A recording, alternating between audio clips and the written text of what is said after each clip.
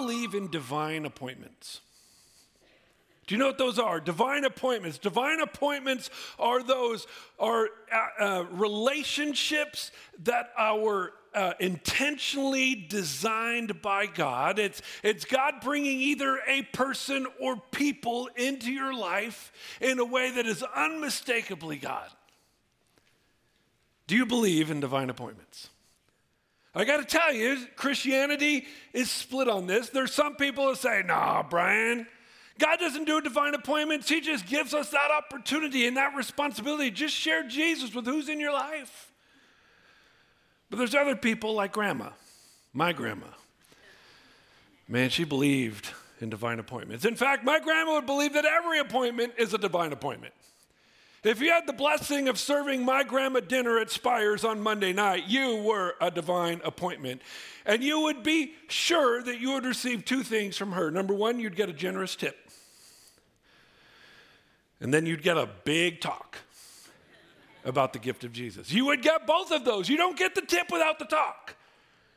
You would get a great tip, but you'd get a great talk about who Jesus was. If you're one of those people that go door to door trying to sell people something at their door or trying to convince grandma to vote a certain way in the next election, you got to know. Grandma views you as a divine appointment. She would listen to everything you had to say. And then she would not let you leave until you listened to everything she had to say. My grandma believed, I think, every appointment was a divine appointment, something that God was orchestrating for her to share her faith. Every good opportunity, every hard opportunity, but each and every one of them was an opportunity for her to share Jesus with whoever God brought into her life. My question, do you believe in divine appointments? Do you believe that God orchestrates things for you to share your faith in good times and hard times, that God is at work to bring the gospel to the sight of those who have yet to hear it and believe it? If there is ever an example of a divine appointment in Scripture, it'd be Acts 26. If you have your Bibles, you can join me in there. Acts chapter 26. While you're turning there, I'll give you a brief recap of where we are in the book of Acts. We're nearing the end, but it's really the last couple of weeks we've been focusing on the last couple of years of Paul's life. It really started at the tail end of the third missionary journey. Paul believed that he was heading toward Jerusalem, that God called him to Jerusalem and let him know there were going to be hard times there. In fact, as he was telling his Christian friends that he was going to Jerusalem to suffer, his Christian friends said, no, don't go. As if God can't use and do great things in the midst of hard times. But Paul was undeterred, believing God was calling him to Jerusalem. And sure enough, he wasn't there 2 weeks till something crazy happened. There was a huge riot inside the temple. He was beaten and had to be protected by Roman guards. He was taken away out of the crowd. Paul convinced the Roman guard to allow him to share his testimony to that angry crowd of people. Because of Paul's testimony, the people got angry again, and he had to be rescued again by the Roman soldiers. Paul had a series of trials where he was falsely accused and mistreated. He's been in house arrest. He's been in this corrupt system now for over 2 years. And finally, last week, it's as if Paul has had enough with this kangaroo court system, with the corruption of his culture, and decided that he would claim his right as a Roman citizen to be tried by Caesar himself. But before Paul gets shipped off to Rome, God has one more appointment for him. As we read last week, there's one more character that God brought into this system. His name was King Agrippa and Bernice.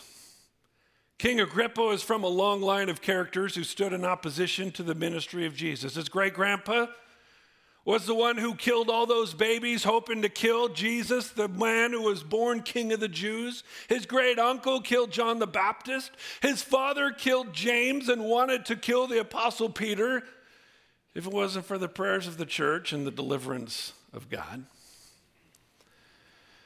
And now King Agrippa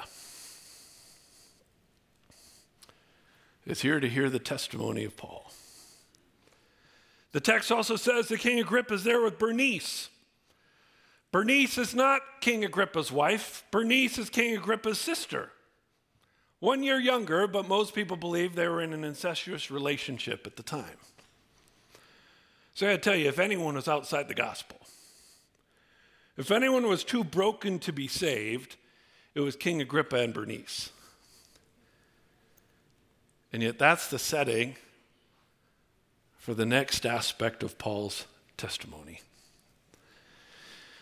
If you have your Bibles, Acts chapter 26, we're actually going to go up to the end of Acts chapter 25.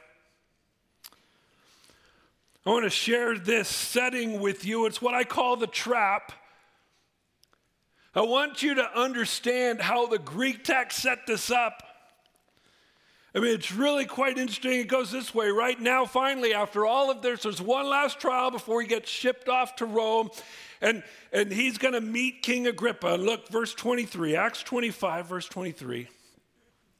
Begins this way. He says, "So on the next day when Agrippa came together with Bernice amid great pomp and entered the auditorium, accompanied by the commanders and the prominent men of the city, at the command of Festus, Paul was brought in." Let me hit pause for a minute. I want you to understand the setting of this. So this is not only the governor of the region, you have King Agrippa and Bernice, and look what it says, all the prominent men of the city. I mean, the who's who, the high-ranking, the well-known, the powerfully influential people, all of the who's who of that entire region was there to hear the testimony of Paul. And I love, Luke gives us kind of the atmosphere of it. He says they were all there amid great pomp. That term, great pomp, a ton of pageantry, great flair, real pizzazz. The Greek word for that, by the way, pomp, it's fantasia. It's where we get our English term fantasy from. When I was in Greek having to learn all of these terms, this was one of the terms I could always remember because I pictured this. You ever hear this one? You remember that show where Mickey gets this sorcerer's hat and he begins to bring up this parade of mischief. There's hippos in tutus, there's brooms carrying water buckets.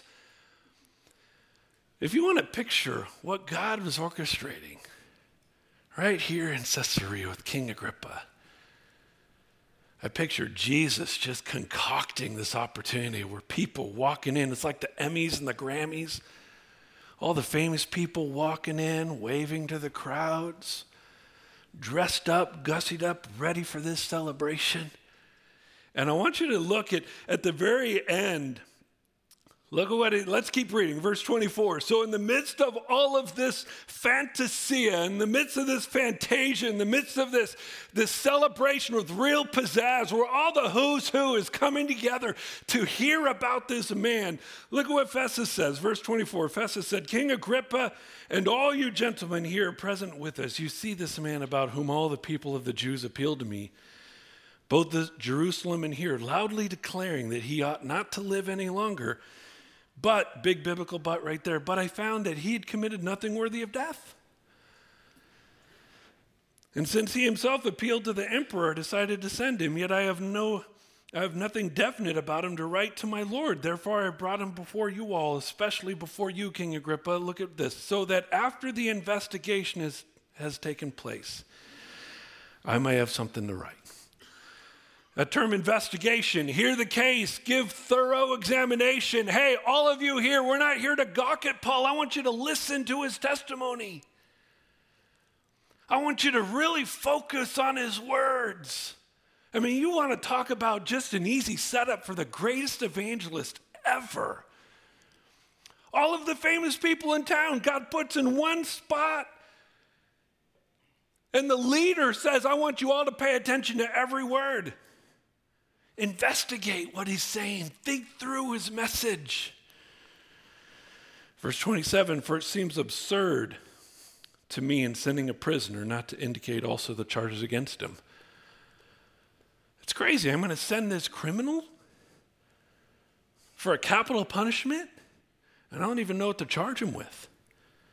All the famous people listen to Paul. And you got to know, Paul's just chomping at the bit at this, right? We've been with Paul now for years. I mean, Paul's always ready to share the gospel, but this is like a softball pitch to Paul. Paul is always ready. After all of these years of false accusations, home imprisonment, all of the mistreating, all the corruption, Paul is still ready to just share his faith, to bring the gospel. Remind you of something the Apostle Peter encourages Christians back then and today to do. He says this, sanctify Christ as Lord in your hearts, always being ready to make a defense to everyone who asks you to give an account for the hope that's in you, yet with gentleness and reverence. I mean, Paul or Peter is saying, be ready as if the divine appointment is ever ready. And keep a good conscience so that the thing in which you're slandered, those who revile your good behavior in Christ will be put to shame. Peter, always be ready as if God is orchestrating something for you. Even in the midst of the hard times. Even in the midst of kooky culture. Always be prepared for God to use that to prepare a time for you. Well, God set the trap. He's brought all the famous people in the one place to hear the greatest evangelist, Christian evangelist, at least to their date, possibly ever, and has prepared them to hang on every word he shares. And that's where we get now to chapter 26. We get to hear the message of Paul. And I want you to know, if I was Paul, I'd start my message differently. I mean, it would have been easy for Paul when he had all these powerful people, all these influencers in the room, for him to say, listen, I've been railroaded for years. He could have outed the corruption of the high priest, but he didn't. He could have talked about how Governor Felix was trying to get a bribe from him and put him in house arrest for no reason at all, but he didn't. He could have talked about those 40 men who went on a fast and a strike until he was dead. He could have gone into all of that, but he didn't. Paul understood he had one opportunity. He had everyone surrounding him, hanging on his every word. And he didn't waste that opportunity defending himself. He used that opportunity to defend the gospel. Look at what he says. Acts 26. Starting in verse 1, he says, Agrippa said to Paul, you're permitted to speak for yourself. Then Paul stretched out his hand, proceeded to make his defense. In regard to all the things of which I'm accused by the Jews, I consider myself fortunate, King Agrippa, that I'm about to make my defense before you today, especially because you're an expert in all customs and questions among the Jews. Therefore, I beg you to listen to me patiently. Paul's like, I love this opportunity. I'm really excited to be able to come here and help you see things as I do. But he begins in a unique way. He says, if you really want to understand about my life, the first thing you have to understand is my error. Paul doesn't start bragging about everything he's accomplished. He starts his message letting everyone know his mistake. Look how he did it. Verse 4, he says, so then all Jews know my manner of life from my youth up, which from the beginning was spent among my own nation and at Jerusalem, since they have known about me for a long time, if they are willing to testify that I lived as a Pharisee according to the strictest sect of our religion. In the Greek, that's a superlative, a double superlative, meaning I was the most strictest. It's horrible English, but it's great Greek. I was the most strictest sect. Man, there was no one more about this than me. Look how he described it to the church in Philippi. He said, if anyone else has a mind to put confidence in the flesh, I far more, circumcised on the 8th day of the nation of Israel, of the tribe of Benjamin, a Hebrew of Hebrews, as to the law, a Pharisee, as to zeal, a persecutor of the church, as to the righteousness which is in the law, found blameless. Paul's like, man, I was committed to this. There was no one more committed to this than me. Let's keep going, verse 6. And now I am standing trial for the hope of the promise made by God to our fathers, the promise to which our 12 tribes hope to attain as they earnestly serve God night and day.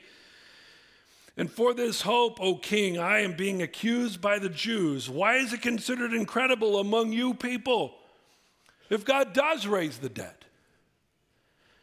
Verse 9, he says, so then I thought to myself that I had to do many things hostile to the name of Jesus of Nazareth. Man, I am so committed to what I thought was right. I thought I had to hunt down Christians.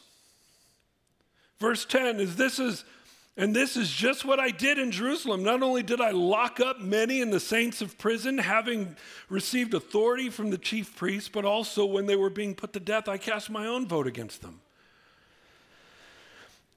And as I punished them often in all the synagogues, I tried to force them to blaspheme. And being furiously enraged at them, I kept pursuing them, even to foreign cities. Paul's like, man, I was driven by this.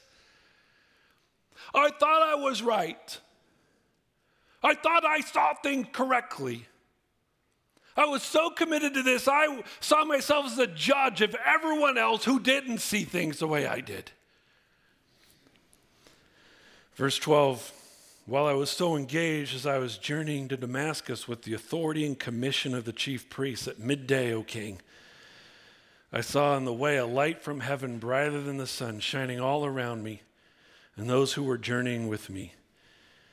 And when we had all fallen to the ground, I heard a voice saying to me in the Hebrew dialect, Saul, Saul, why are you persecuting me?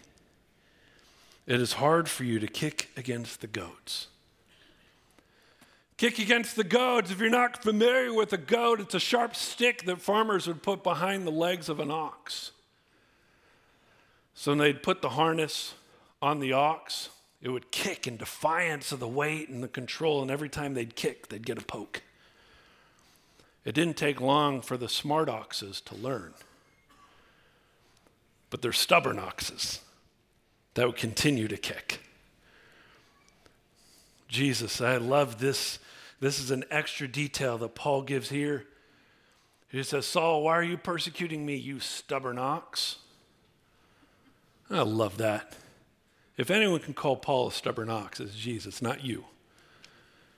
Jesus says, you're a stubborn ox. You're kicking, you're rebelling, you're fighting against me. There's many people who believe that Jesus is implying that Paul had a conscience in his heart. He knew that something was wrong with this decision in his life. But he was fighting against God. He was stubborn and wanting to do things his way and not God's way. I was thinking, you know anyone who's ever fought against God? The Bible's filled with people fought against God. Pharaoh. Exodus is filled with the stories of one man's fight against God, and he failed miserably. Jacob, he wrestled with the Lord. He got a limp out of it. How about Satan? 40 days and 40 nights he tempted Jesus and failed. Revelation tells of this great battle at the end of time between Jesus and Satan. In the Greek, Jesus shows up, says a word, it's finished, boom, fight over. Bible's filled with people who fought against God and lost. You can add the Apostle Paul to one of those. I was thinking this week, you ever fight against God? You know in your heart, God is calling you, but you're kicking against the goads. You're a stubborn ox. You don't want to do things your way. You know God's calling you to forgive in your heart. But you're holding that grudge. And it's poisoning your soul, and you know it. But you still won't forgive. You know God's calling you to be generous with your resources because everything is God's and we're here to steward them for the kingdom purpose. Yet you hoard them. And you wonder why your lifestyle and your focus is so much on the world and where you struggle so much about being about the call of God. Or maybe there's a stubborn sin that continues to plague your life. You know God's calling you to take steps to cut it out. But you don't. So I think if we're honest, many of us are like Paul. We know the call of God. But we're just a stubborn ox, wanting to do things our way instead of his. Paul says, hey, you want to know my story? Begins with my error. I'm a stubborn ox. I thought I knew what was best.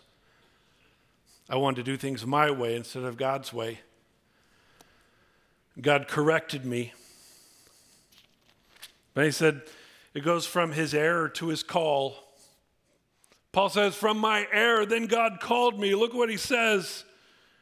Verse 15, and I said, who are you, Lord? And the Lord said, I'm Jesus, whom you are persecuting. But get up and stand on your feet. For this purpose I have appeared to you, to appoint you a minister and a witness, not only to the things which you have seen, but also to the things in which I will appear to you.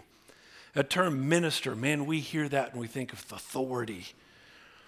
Ooh, he's a minister, he's a pastor, he's a man of the cloth. Like God's given him this awesome authority and power. Let me help you understand what the term minister is.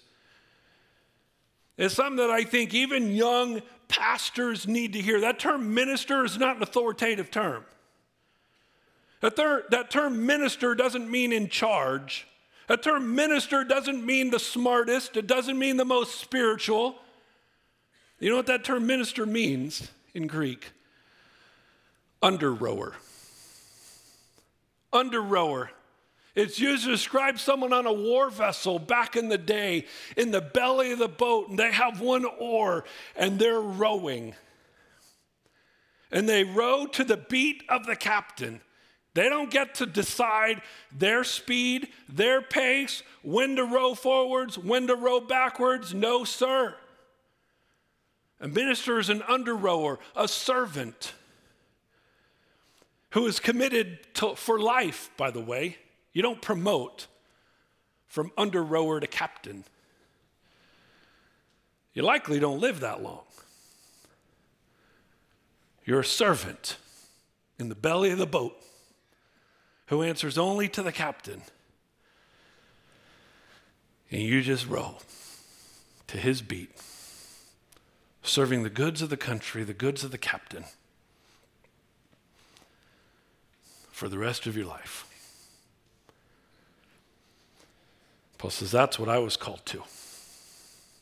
I'm a minister. I'm a servant. I'm an under-rower.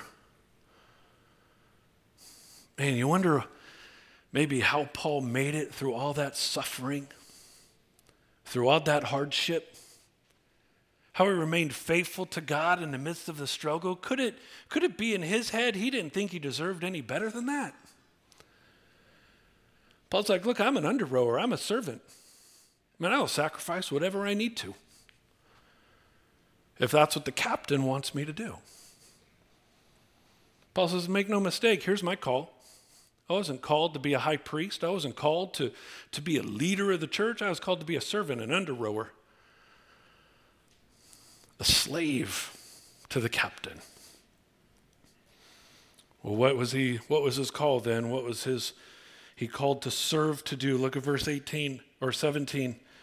He says this, rescuing you from the Jewish people and from the Gentiles to whom I am sending you. Look at verse 18, to open their eyes so they may turn from darkness to light and from the dominion of Satan to God, that they may receive forgiveness of sins, an inheritance among those who have been sanctified by faith in me. You want to know Paul's purpose in life? He says, I am a slave to this. He says, number one, open their eyes. In the Greek, that means help blind men see. Remove the blinders from their eyes so they can see real life. Man, it's not a judgment. Paul's like, look, y'all are blind. You're stumbling around through life. So my call as a servant of God is to open your eyes, either through miraculous means or through physical means, removing the blinders from your eyes. I want to open your eyes. I want to enlighten you so that, look at this, you may turn from darkness. Turn around, change direction, change your belief, change your life. I want to open your eyes so that you can choose to turn from darkness to light. Look at this, turn from the dominion of Satan to God. Paul says, you want to know why you should turn? It said, being under the thumb of Satan, you may receive forgiveness. You don't earn it. You don't buy it. You don't achieve it. You just accept it. That term forgiveness, by the way, reminds you of complete pardon for your crimes. Freedom from the consequence of your sin. Paul says, that's my call. King, you want to know why I'm doing all of this? I'm no one famous like all of you. I'm not someone of great influence and power. I'm an under-rower. I'm a servant of the King. And I'm here to open people's eyes so that they might turn from the dominion of Satan, where they're just ground into the ground for eternity, in hopes that they will choose to receive forgiveness, a pardon for their failures, a relief from their crimes.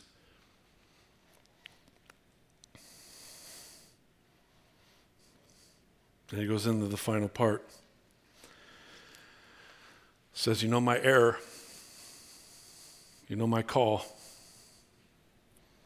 Here's my life. Verse 19, he says, so, King Agrippa, I did not prove disobedient to the heavenly vision. I love this. Paul's like, what would you want me to do? I'm on this road. Jesus himself appears to me, calls me a stubborn ox, tells me to pick up an oar and row his direction. Paul's like, what do you want me to do? Tell God no? So I did not prove disobedient, but I kept declaring both to those of Damascus first and also at Jerusalem and then throughout all the region of Judea and even to the Gentiles that they should repent and turn to God, performing deeds appropriate to repentance. And this is why some Jews seized me in the temple and tried to put me to death. And look at verse 22. So having obtained help from God, in the Greek, because God is orchestrating things this way, I stand to this day testifying both to small and great, stating nothing what the prophets and Moses said was going to take place, that the Christ was a sufferer and that by reason of his resurrection from the dead, he would be the first to proclaim light both to the Jewish people and to the Gentiles. Paul said, because God's call, because of all those divine appointments God has orchestrated in my life, I'm preaching to you. I'm not here by chance, Paul says. My suffering isn't by chance. My travel's not by chance. All of these trials aren't by chance. You, King Agrippa and Bernice, being here, hearing this, not by chance. This is all obtained from God's help, from God's activity, from God's work. This is all God orchestrating this to happen.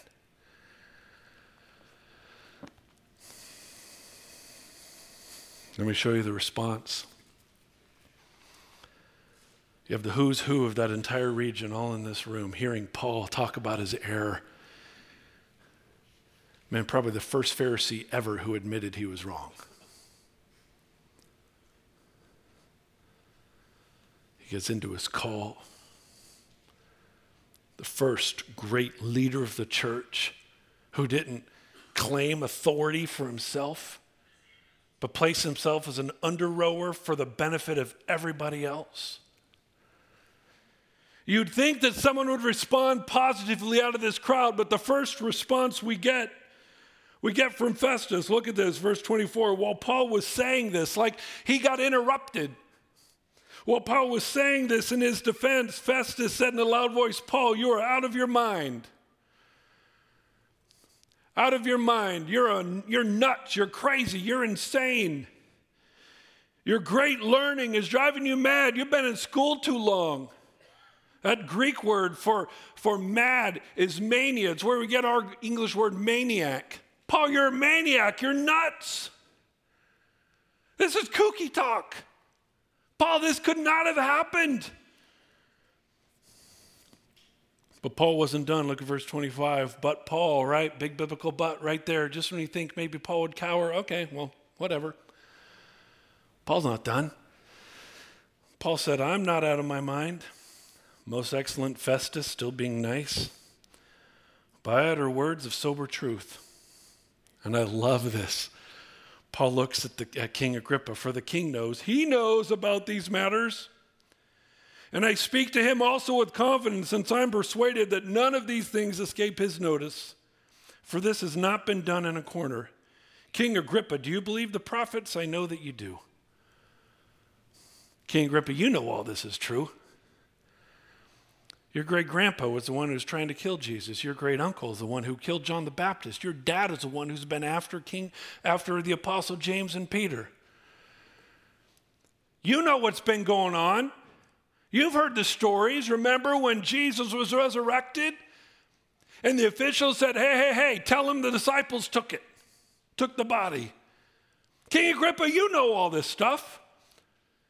You know what Jesus did. You know what the disciples have been saying. None of this has been under cloak. None of this has been hidden from you. Hey, King Agrippa, do you believe in Jesus or no? Straight up ask King Agrippa. Hey, King Agrippa, am I crazy? Look at King Agrippa's response, verse 28. Agrippa replied to Paul, in a short time, will you persuade me to become a Christian? Seriously, Paul, you're trying to convert me right here? I love that. Anyone want to guess Paul's answer? In short, heck yeah. Look what he says. Agrippa, seriously, Paul, you're trying to convert me right here? Paul says, I would wish to God that whether in a short time or a long time, not only you, but also all who hear me this day might become such as I am, except for these chains. Man, my heart said, all y'all, that's in there, I'm sure. All y'all would come to trust in Jesus Christ. See, the Apostle Paul, there's no one outside the reach of the gospel. In Paul's head, there's no one too broken. There's no one too lost. There's no one too hard. There's no one too damaged. In the Apostle Paul's head, everyone is the divine appointment away from becoming as he is, but without chains. Appreciate that, Paul. I want to ask you, do you have that confidence? Do you believe that there's no one outside the reach of the gospel? That everyone is just one divine appointment away from seeing Jesus as you do? You believe it? I want you to watch this video. It's a friend of mine and her experience with a situation like this. Go ahead and watch it. Hi, my name's Lynette Lizardi, and Pastor Brian asked me to share my story about writing my brother Arlen's name on the Reach One board.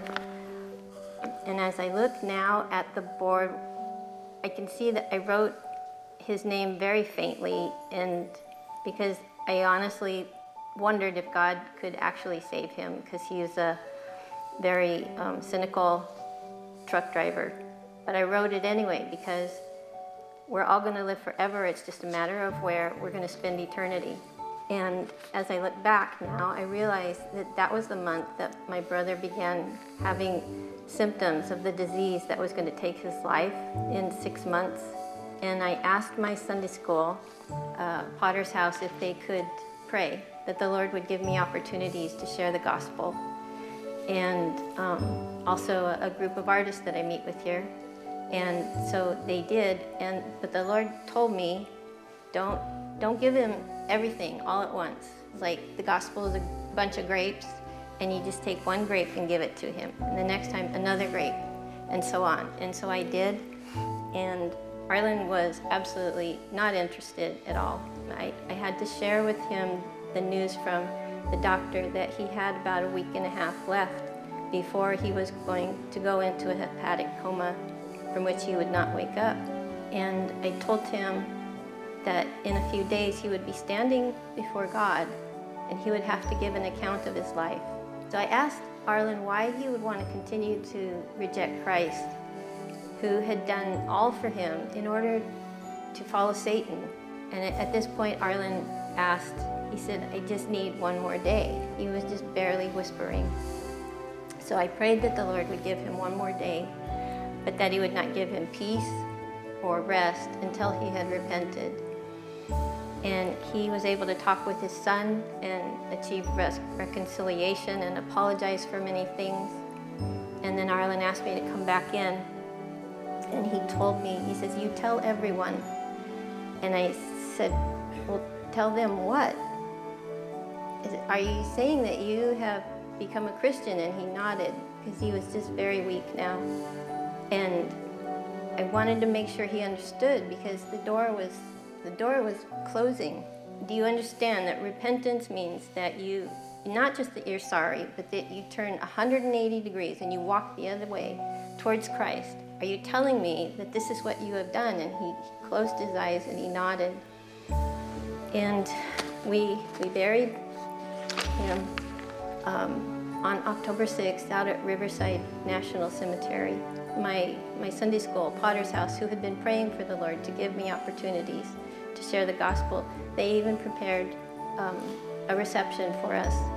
And it was in this warm atmosphere I was able to bring my whole family to look at the Reach One board and point out Arlen's name on there and tell them how the church had prayed for his salvation. And many were blessed, but there were some that I could see that the Lord was giving them one gospel grape. I'm grateful to the church for the prayers that they have put into praying for the salvation of those on that board. Lynette, after that happened, wrote me a letter explaining that story. I was like, oh man, you guys got to hear that.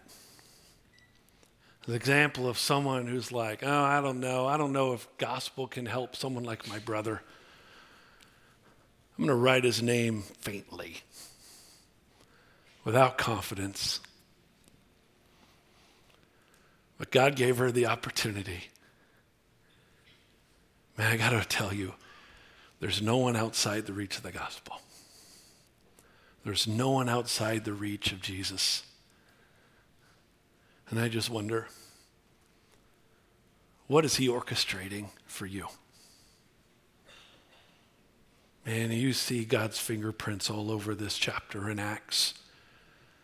And I got to wonder if there's fingerprints like this in your life.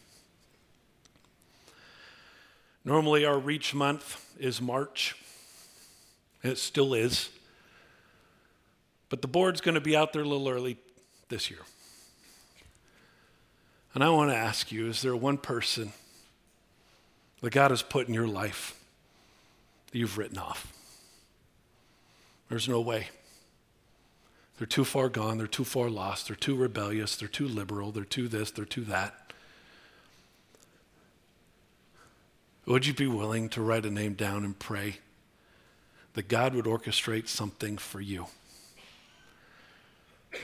to open their eyes, help them see Jesus as you do, that they would have an opportunity to turn from darkness and receive salvation? Out in the lobby, there will be a whiteboard just like this with markers. I want to invite you, write a name down. I'll be praying for those names all month. Our church will be praying for those names all month. Our church will be praying for you all month. That the month of March, God would orchestrate something in your life to open their eyes, that they might choose repentance over darkness, forgiveness over consequence. Let me show you how the chapter ends, verse 30. When Paul's finished, when Paul's done, verse 30, the king stood up, and the governor and Bernice and those who were sitting with them, and when they had gone aside, they began talking to one another, saying, "This man is not doing anything worthy of death or imprisonment." And Agrippa said to Festus, "This man might have been set free if he had not appealed to Caesar." We don't know the final resting place of Festus, Agrippa, Bernice, and all the famous influencers around the world, but we know this. It wasn't because Paul didn't try. I guess my question for you is, who is in your life that needs to hear the gospel? I think maybe you and I need to become more like the Apostle Paul, and if I could be so bold, more like my grandma. Start looking for God to orchestrate opportunities for us to be an instrument of God's glory in the life of someone else. Who do you need to write on that board today? Or perhaps you're here because you're still fighting like Paul was. God has been stirring in your heart. And you know it's time to turn from darkness and receive forgiveness.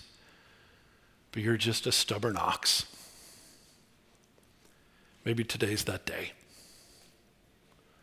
where you receive the mercy of God for your heart and for your soul. The Apostle Paul said this, said, "For I'm not ashamed of the gospel, for it is the power of God for salvation to everyone who believes, to the Jew first and also to the Greek." My heart and prayer is that you would leave with this confidence in your heart today. Either that it will lead you to receive it, or you'll be led to share it with someone else. Let's pray.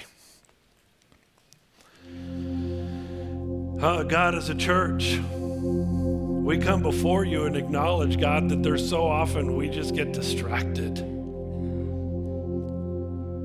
We get distracted by the struggles of this world or by the busyness of life or our desire for our kids or our neighborhood or our politics or our country. We get so distracted on things that are going on down here that we forget all about your plan up there. So God, I ask that you would give us something, much like you gave Paul that confidence, that unction. God, I invite you to call us ministers.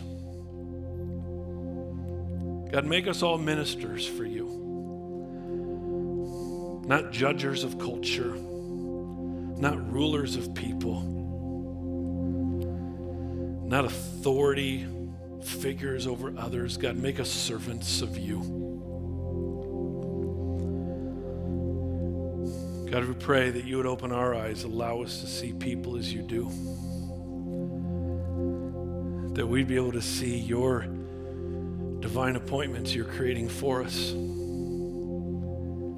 God, give us eyes like you gave my grandma, that we might have boldness and confidence in proclaiming your gospel, the power of salvation for all who believe.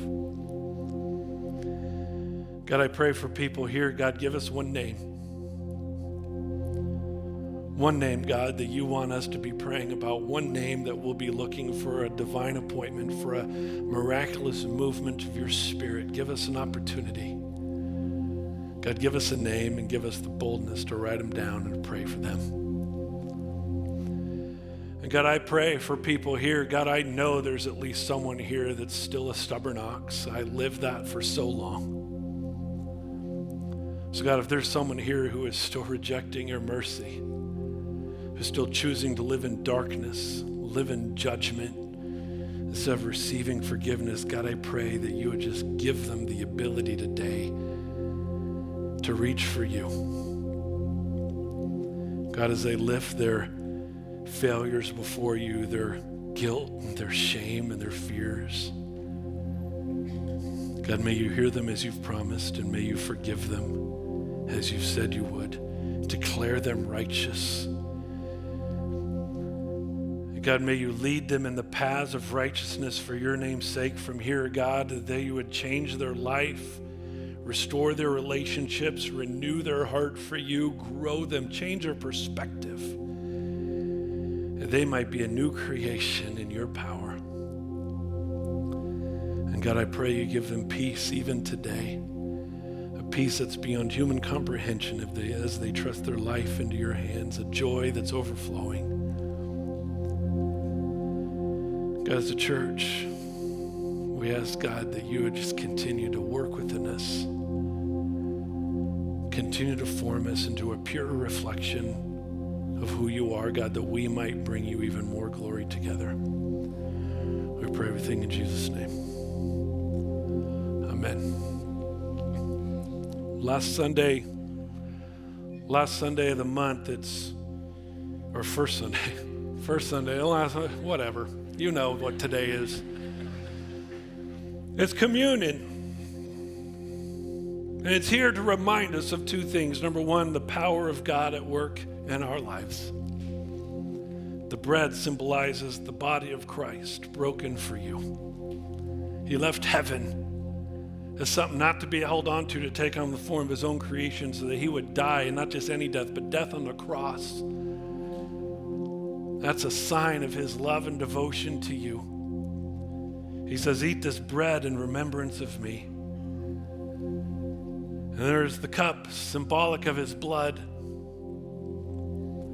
to give you confidence that he has washed your sins. He has declared you righteous. He has freed you from all sin. And he's empowered you with his Spirit to be a reflection of his glory. Communion is a reminder of everything that God has completed already for you. But communion is also a reminder of what we have committed to him.